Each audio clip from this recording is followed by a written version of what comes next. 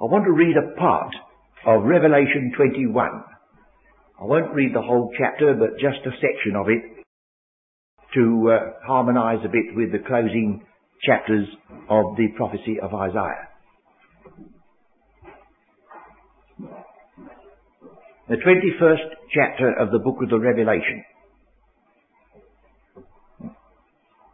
And I saw a new heaven and a new earth.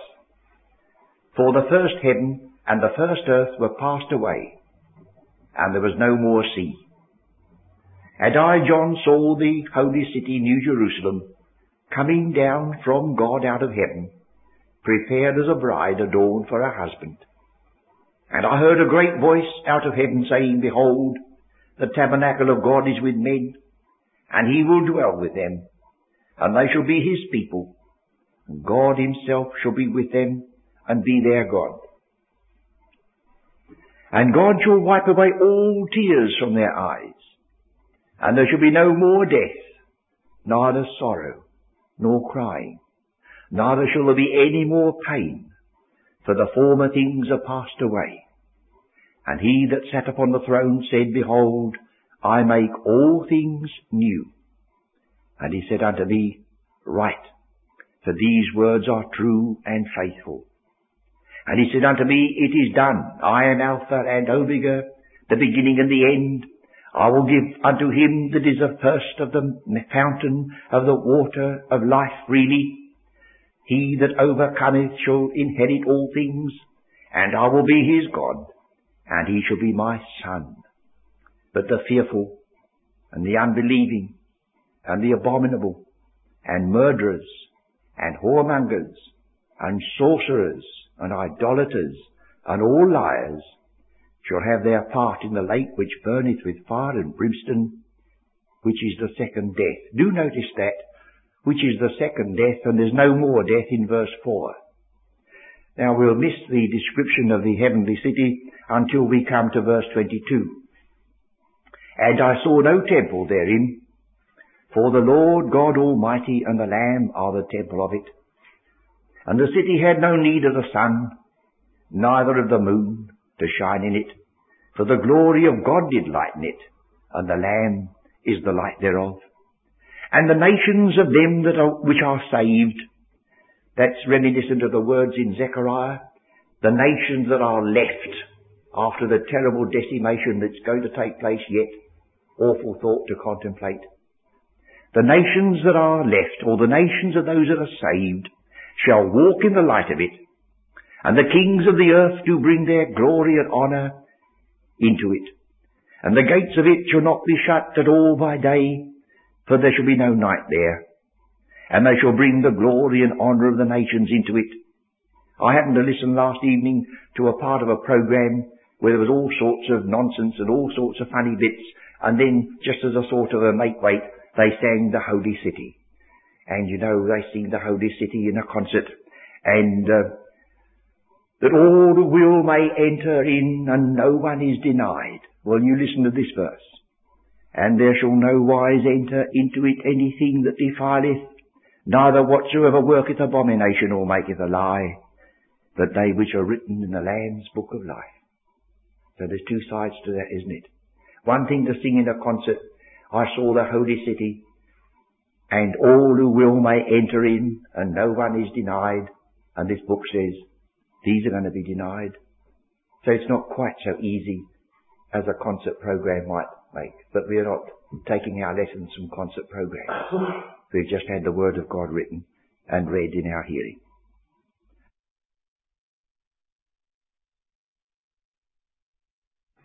This is a recording made in the chapel of the open book. It is number 14 and the closing study in the series, The Prophecy of Isaiah. We have just read a part of Revelation 21, and the closing chapters of this prophecy focus our attention particularly upon the new heaven and the new earth, and so lead us more to the same sort of climax that we have in the New Testament. Before we get to those closing chapters, there's one passage demands some attention from us because of the illustration it is such a good one of the principle of right division. Now, some of you will have no need to have this explained to you. You know it already. But we're conscious that there will be newcomers listening to us who may be very glad to have an opportunity to test out this question of what we call the principle of right division. There are those, and we honour them, who say, if you can show us that our Saviour himself did this or said that, it would have a greater weight with me or with my people than if you merely say Paul said it. Well, I think they're wrong to do that, because Paul or Matthew or whoever it is are all speaking by the same Spirit. So let's look, shall we, at the opening verses of chapter 61, just for a moment or two. Chapter 61 of Isaiah. The Spirit of the Lord God is upon me, because the Lord hath anointed me to preach good tidings unto the meek. He hath sent me to bind up the brokenhearted, to proclaim liberty to the captives, and the opening of the prison of them that are bound, to proclaim the acceptable year of the Lord, and the day of vengeance of our God, to comfort all that mourn, to appoint unto them that mourn in Zion, and so on, building the former desolations, chapter 4, and right down to the end of the chapter. Now, will you turn to Luke, the 4th chapter, and discover that this is the word that our Saviour started his public ministry as recorded by Luke. And there are two things to notice: that unless you're very, very cute, you will not be able to discover any difference between the quotation quoted by Luke and the passage we've quoted from the Authorised Version in Isaiah 61. Because there are some folks who have been very, very clever. The one thing they're sure about it is that there's more than one Isaiah. There may be 2 or 3 or 4. And we mustn't trust too much to the actual word, see? But you notice this, how close it goes to it. Luke, the 4th chapter, verse 16. And our Saviour, he came to Nazareth, where he had been brought up, and as his custom was, he went into the synagogue on the Sabbath day, and stood up for to read. And there was delivered unto him the book of the prophet Isaiah. And when he had opened the book, he found the place where it was written. Now here's the passage. The Spirit of the Lord is upon me, because he hath anointed me to preach the gospel to the poor. He hath sent me to heal the brokenhearted, to preach deliverance to the captives, and the recovering of sight to the blind, to set at liberty them that are bruised, to preach the acceptable year of the Lord. And he closed the book. Now that's where the change comes. You see, I read just now, to preach the acceptable year of the Lord and the day of vengeance of our God. Well, there's all the difference between acceptance and vengeance. So why did he stop? He was rightly dividing the word, because this is what he was going to say. Verse 21, and he began to say unto them, this day is this scripture fulfilled in your ears. Well, if he'd said, the acceptable year of the Lord and the day of vengeance of our God, he couldn't have said, this scripture is fulfilled, because they're two different things. But here's another thing to be on our guard against. Rightly dividing the word of truth doesn't mean cutting out a bit and putting it on one side because you don't believe it or don't like it. It's only putting it in its right place. So before we're done with Luke's Gospel, look at chapter 21. And there you'll find the day of vengeance is given its right place. Chapter 21, verse 20. And when ye shall see Jerusalem compassed with armies, then know that the desolation thereof is nigh. Then let them which are in Judea flee to the mountains, and let them which are in the midst of it depart out, and let not them that are in the countries enter thereunto. For these be the days of vengeance, that all things, not some things or bits of things, but all things which are written may be fulfilled. Well, I won't spend further time on that, but if any of you are listening have any difficulties about right division, you will see that our Saviour has adopted that principle here. He stopped in the middle of a verse, And the book that he was reading hadn't even got a punctuation mark in it. He stopped just there, shut the book, because if he'd gone further, he would have been linking together two periods which are divided by at very least 2,000 years. So if you will look in your version and find a comma, that comma represents a gap from when our Saviour said it to when he comes a second time, as Luke 21 is dealing. Well, now we must move on, because I want to bring this series to a close today.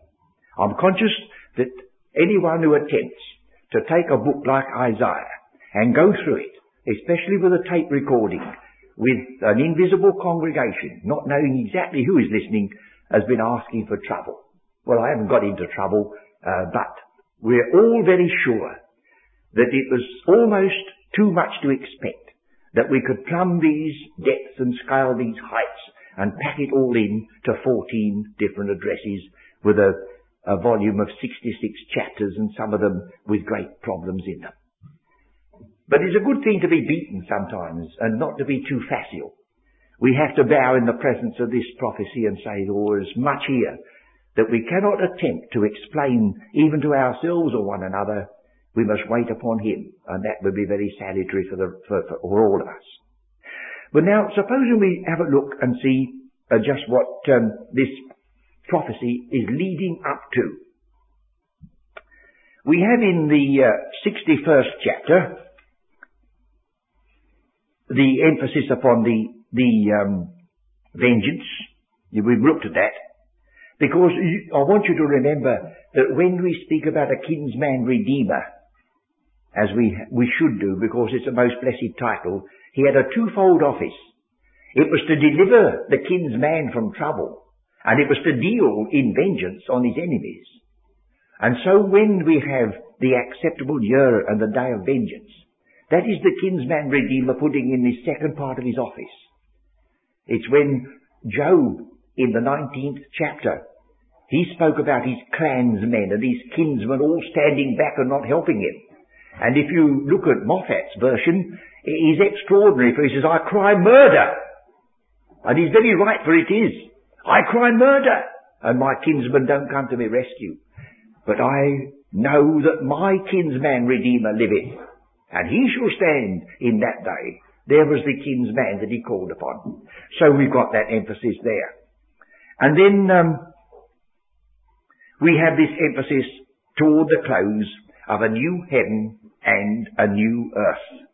So will you take a glimpse at the chart that we have before you, with an attempt to just put in the barest possible outlines the way in which this book is brought to its conclusion.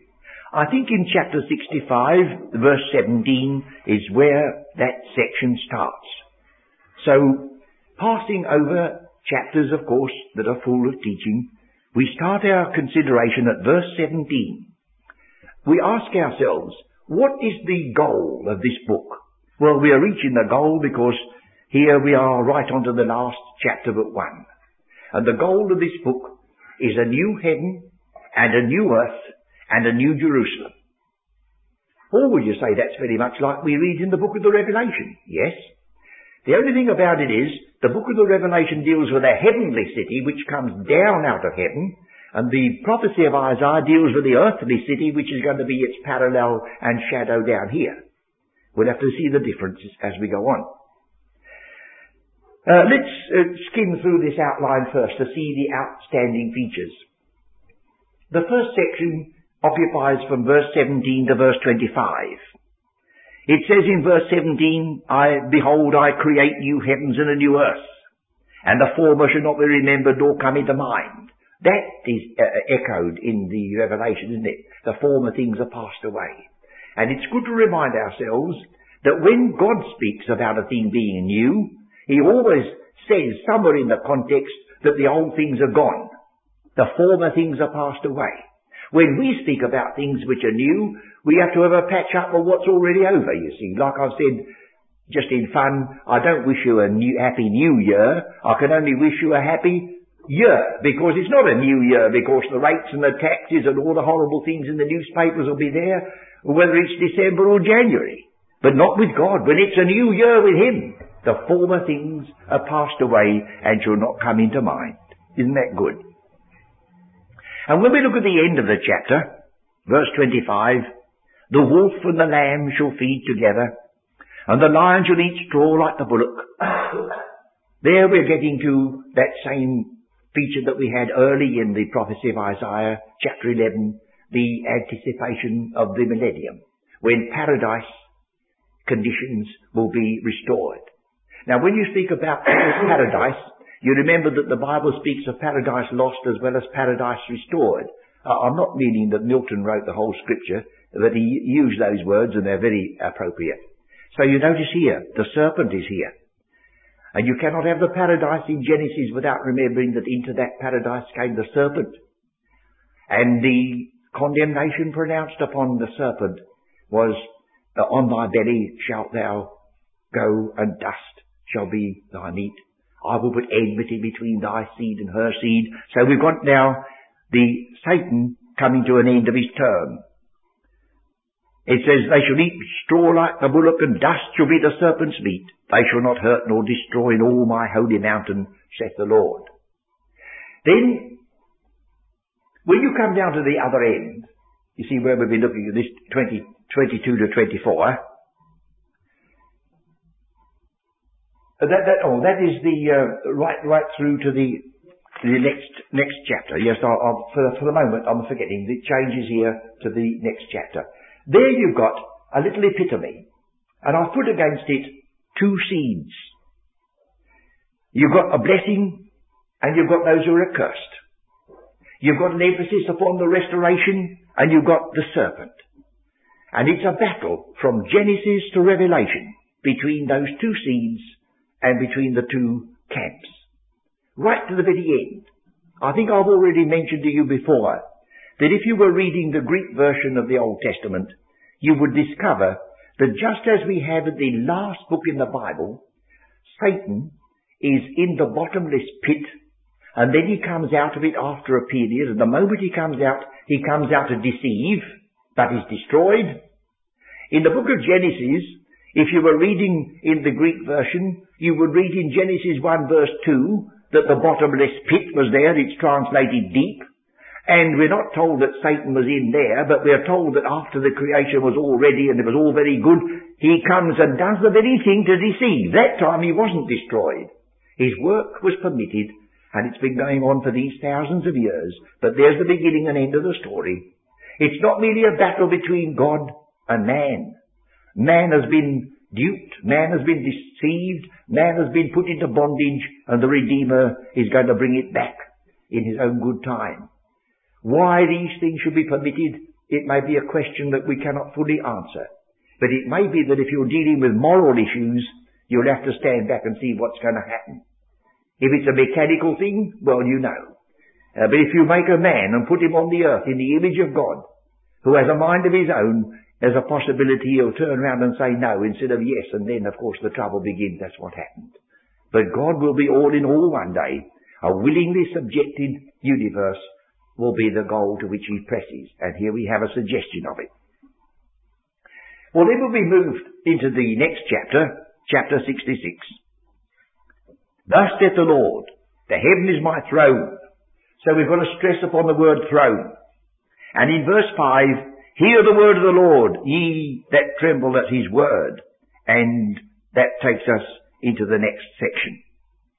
Or it comes in verse 2, those that tremble at my word. So we've got a throne. That's the king. And we've got the emphasis upon the temple in verse 6. A voice of noise from the city, a voice from the temple, the voice of the Lord that rendereth recompense to his enemies. So that the combination now comes of the throne and the temple.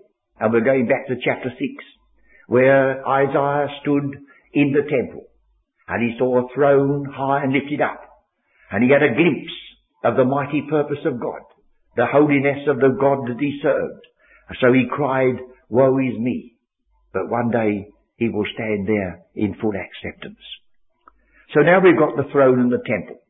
You do remember that God would not permit any ordinary man to unite in himself the twofold office of king and priest. There is one exception, and that is Melchizedek, who was a king priest. But after the call of Moses and the call of the nation Israel and the kings that followed, they were never permitted to unite in one person the king and the priestly office. But the prophet Zechariah speaks about a day coming when he shall be a priest upon his throne, and the counsel of peace shall be between them both. Poor Isaiah, in whose days this prophecy was written, he dared to try to unite in himself priesthood and kingship, and he died a leper. But one day, while man cannot bear that double office, there is going to be that double office by one person, the one who is our Saviour, a king priest. And then when he is a king priest, the nation is going to be called a kingly priestly nation, a royal nation and a holy priesthood. And the book of the Revelation says, unto him that loved us and loosed us from our sins in his own blood and made us kings and priests unto God. And the reference there is, they stood before Mount Sinai and entered into agreement with God that they would keep the law. And the Lord said, if you will keep my word, then you shall be a treasure unto me, and you shall be a kingdom of priests. And they said, all that the Lord hath spoken, we will do. Well, they didn't, any more than you and I can do it. But again, it's echoed, but this time, not standing before Mount Sinai to promise what they'll do, but unto him that loved us and paid the price for our redemption and makes it possible for us to be a kingdom of priests based upon faith and grace rather than law and works. And then you notice I just for a moment put my finger on it too quickly. In verse 2 and in verse 5 we have an attitude of the Word of God. For all those things hath mine hand made, and all those things have been, saith the Lord. But to this man will I look, even to him that is poor and of a contrite spirit, and trembleth at my word. Now you might perhaps misunderstand a bit to be trembling at the word of God, but it does mean recognizing the holiness of the word of God. There's no possibility of reaching this position of being a kingdom of priests, a new heaven and a new earth, with all the blessings that are coming, if you're still going to play fast and loose with the Word of God. That's been the trouble all the way down. God said he gave to this people of Israel laws that he'd never given to other people. When they grumbled in the epistle of Romans and said, well, what advantage is there of being a Jew? And what profit is there of circumcision? The apostles said, much every way. To them were given the oracles of God, the Word of God. And then the statement is, God had sent his prophets and they stoned them. And they kept their own traditions instead of the Word of God. Well, to tremble at the Word of God is you'll never tinker with it, you'll never touch it, you'll remember how sacred it is, and when that takes place, there's going to be such a change in this earth as I suppose is not possible for us to anticipate. If only man, from the beginning, had obeyed the voice of God. Or we say, don't keep saying that because we see he didn't. And we see what happens when we bypass the scriptures. I don't know whether you ever think like I do sometimes.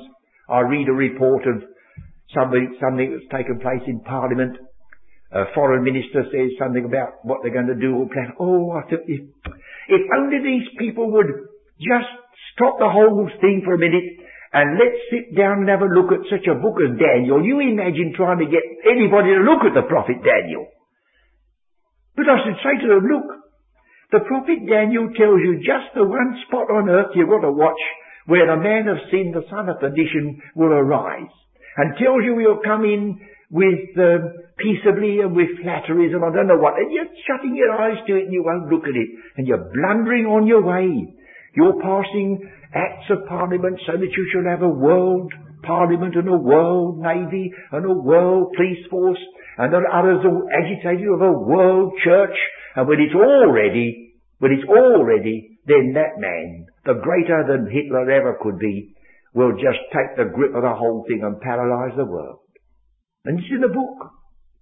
To tremble at the word of God is not to be all of a shake. It's to be on solid ground. The trembling is only in your conscience that you do not in any measure do despite to the word that God has given. When we think of our Saviour, the one who could speak of himself if any man on earth could speak. But you notice he said, I only speak the words which my Father has given me. And when he went into a synagogue, he didn't say, oh, don't give me that book. I know what's in there, but I'm the Word of God himself, I'll speak. No, he found the place where it was written. That's the attitude that God is desiring, and until that comes, there cannot be peace or blessing in the earth, for that's counting the very revelation of God's truth. So twice, in verse 5, hear the word of the Lord, ye that trembled at the word. Your brethren that hated you, that cast you out for my name's sake, and said, let the Lord be glorified, that ye shall appear to your joy, and they shall be ashamed. So all this rectification is coming. Those words would mean very much to some of the people of Israel who had stood for the truth of God and hated by their brethren and cast out for his name's sake. A rectification is coming there. You see in the middle of this section, there's a reference to abominations. And I've got against that section, true worshippers. Now here we have a strange thing. He that killeth an ox is as if he slew a man. He that sacrifices a lamb as if he cut off a dog's neck. And all that terrible thing. Why? Didn't God tell them to kill an ox for a certain sacrifice? Yes. Didn't he say sacrifice a lamb? Yes. Oh, he says, verse at the end, he that burneth incense as if he blessed an idol, yea, they have chosen their own ways, and their soul delighteth in their abominations. So will you turn back to the first chapter of Isaiah just to catch how this thought was there at the beginning and is sort of all the time keeping pace with us.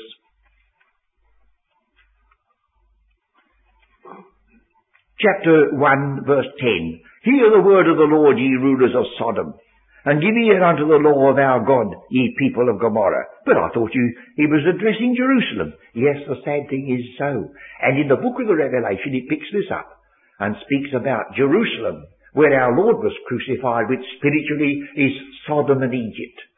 So here's this very horrible word given to this people because of their attitude. Now what was that attitude?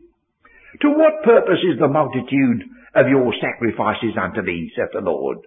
I am full of the burnt offerings of rams and the fat of fed beasts, and I delight not in the blood of bullocks, or in the lambs or he-goats.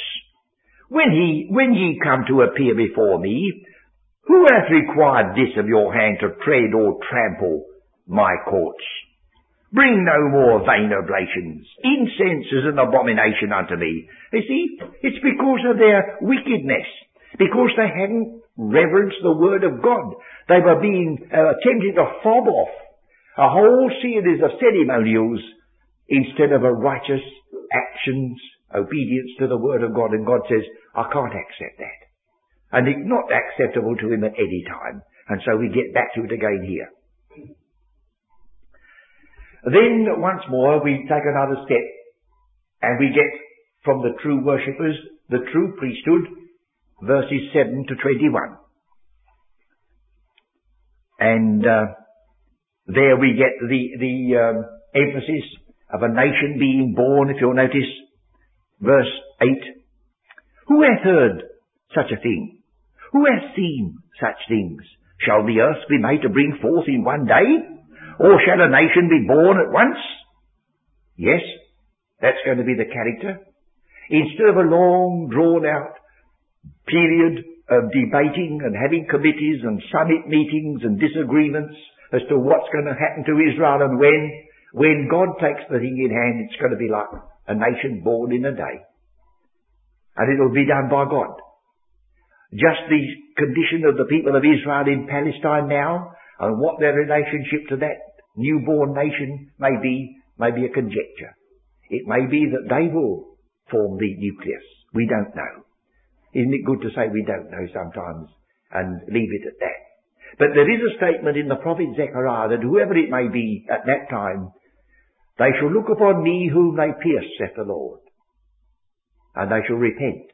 And then comes the rebirth of that nation in a day. Shall the earth be made to bring forth in one day, or shall a nation be born at once? For as soon as Zion travailed, she brought forth her children. And that is picked up and carried along for a few verses. And then in verse 12, for thus saith the Lord, behold, I will extend peace to her like a river, and the glory of the Gentiles like a flowing stream. Then shall ye suck, ye shall be borne upon her sides, and be dandled upon her knees. Nice to know that God talks about dandling kiddies on your knees, isn't it? As one whom his mother comforteth, so will I comfort you. So back again to chapter 40. Comfort ye my people. And here he says, I will comfort you, and ye shall be comforted in Jerusalem. And you will notice the reference to chariots. There is a chariot to do with fire in verse 15. For behold, the Lord will come with fire, and with his chariots like a whirlwind, to render his anger with fury, and his rebuke with flames of fire. But I think you get chariots again a little bit further down in verse 20. And they shall bring all your brethren for an offering unto the Lord out of all nations, upon horses and in chariots and in litters and so on. So that's very similar to they shall beat their spears into plowshares. The chariots of destruction are echoed by the chariots of restoration. And then again it says, the children of Israel shall bring an offering in a clean vessel unto the house of the Lord, which is a contrast, you see, to the abominations that were mentioned in the earlier verses 3 and onward. These abominations which are mentioned as we've picked out one or two verses. Then, coming to the end, verse 22 and 24.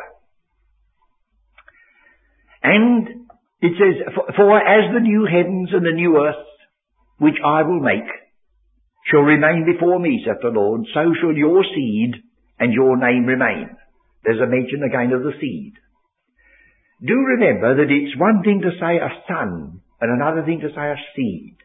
I don't know whether you've noticed that when Matthew speaks, he says that Christ was the son of David. But when Paul speaks, he says he was the seed of David. You say, what's the difference? Well, the son of David might be one or the other. Or the son of Abraham might be one or the other. He had many sons. But in Isaac shall thy seed be called. It's the redeemed element that's emphasized by the word seed, not merely by the word son. And so the seed have come right through. I don't know whether I'm wise in expressing what is my own opinion over something, but I suppose I can without laying it down as something that everyone to believed. But I was talking to someone yesterday, and I said, well, in this particular point that we were dealing with, I said, I have a feeling that when Adam was put upon the earth, there was a chosen seed in Adam. Now, just as we read later on, when Abraham paid tithes to Melchizedek, the scripture says that Levi, who wasn't yet born, paid tithes before he was in the loins of his father Abraham. Well, that's a picture, isn't it? Well, now, God had a certain seed, and the attack of the evil one was against that seed. Then we have two children born. And as far as we can interpret the passage, they were twins. That's the comment by the rabbinical writers. And I feel there's a suggestion that there was a satanic interference at the source of life, which was repeated before the flood came. And so we have the two seeds, Cain and Abel. And there was the enmity between the two seeds immediately, for Cain slew his brother. The first child born was a murderer. And his antipathy was not that he wouldn't worship God, but that he would not worship God by means of the lamb that was appointed. The one thing he would not have was the same as Abel. And so there started this enmity which has gone right down the age. And at last, that evil seed has gone. So here we are. And it says, and it shall come to pass, from one new moon to another, and from one Sabbath to another, shall all flesh come to worship before me, saith the Lord. Now here's the difficult verse that's coming. And they shall go forth and look upon the carcasses of the men that have transgressed against me, for their worm shall not die, neither shall their fire be quenched, and they shall be an abhorring to all flesh. So in that new earth, there's going to be a warning still. We haven't got right to the end yet. But there's something else to be considered presently, but we'll keep to this for a moment. Now, I suppose you do know that this passage is quoted by our Saviour in Mark's Gospel. Will you turn to Mark's Gospel?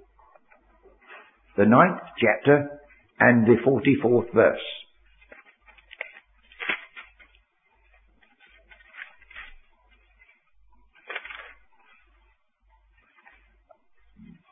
It says in verse 43, and if thy hand offend thee, cut it off. It is better for thee to enter into life maimed than having 2 hands to go into hell, into the fire that never shall be quenched, where their worm dieth not, and the fire is not quenched. And it's repeated again in verse 46, and repeated again in verse 48. If you turn to nearly every commentary on the subject, or listen to a person speaking, the worm that dieth not means the gnawing of their conscience. And this is a proof text that eternal conscious suffering in hell is awaiting every poor, unredeemed, ungodly person. And you say to this particular person who's laying this down, do you know that our Saviour was quoting from the last verse in the prophet Isaiah? He says, was he? No, I didn't know that. So I guessed you didn't. So would you come back again to the last verse in Isaiah 66? And they shall go forth and look upon the carcasses. Would you tell me what a carcass is, please? Well, you say it's a dead body. Well, if it's a dead body, how can they have a conscience that's gnawing like a worm? Don't you see, the very verse that's picked out to prove a never-dying worm that's always at you for eternal punishment is picked out from a verse that says they shall look at the carcasses of men. Well, if that's not handing the word of God deceitfully, what is? You know as well as I do that Gehenna, which is translated hell, was a rubbish pit outside Jerusalem. And they used to throw all the refuse there, and to keep it from being an infection, it was always smouldering with sulphur. I don't know whether you've tried to burn anything out with sulphur. We had to go in it at home, and we had a little Gehenna for the moment start in the back of our house, because we had a wasp nest right up in a roof. And there's nothing for it but to do something like that. But it wasn't to give those wasps an everlasting gnawing of conscience, because the poor wretches only had a sniff of it and was finished. So would we be if we hadn't watched out. And then, you see, the carcasses of men, if a person was condemned to death for murder, he wasn't sometimes given a burial, which was rather sad in the eyes of the Jew, but he was flung there. And so the worm and the brimstone. But there were carcasses. So never let this be lifted out of its context to prove what some people want to prove, that there is such a statement in the Scriptures. It does not refer to the conscience, it means what it says. Well, then there's another problem, and this is a more difficult one for the moment. We come back to chapter 65, and it says,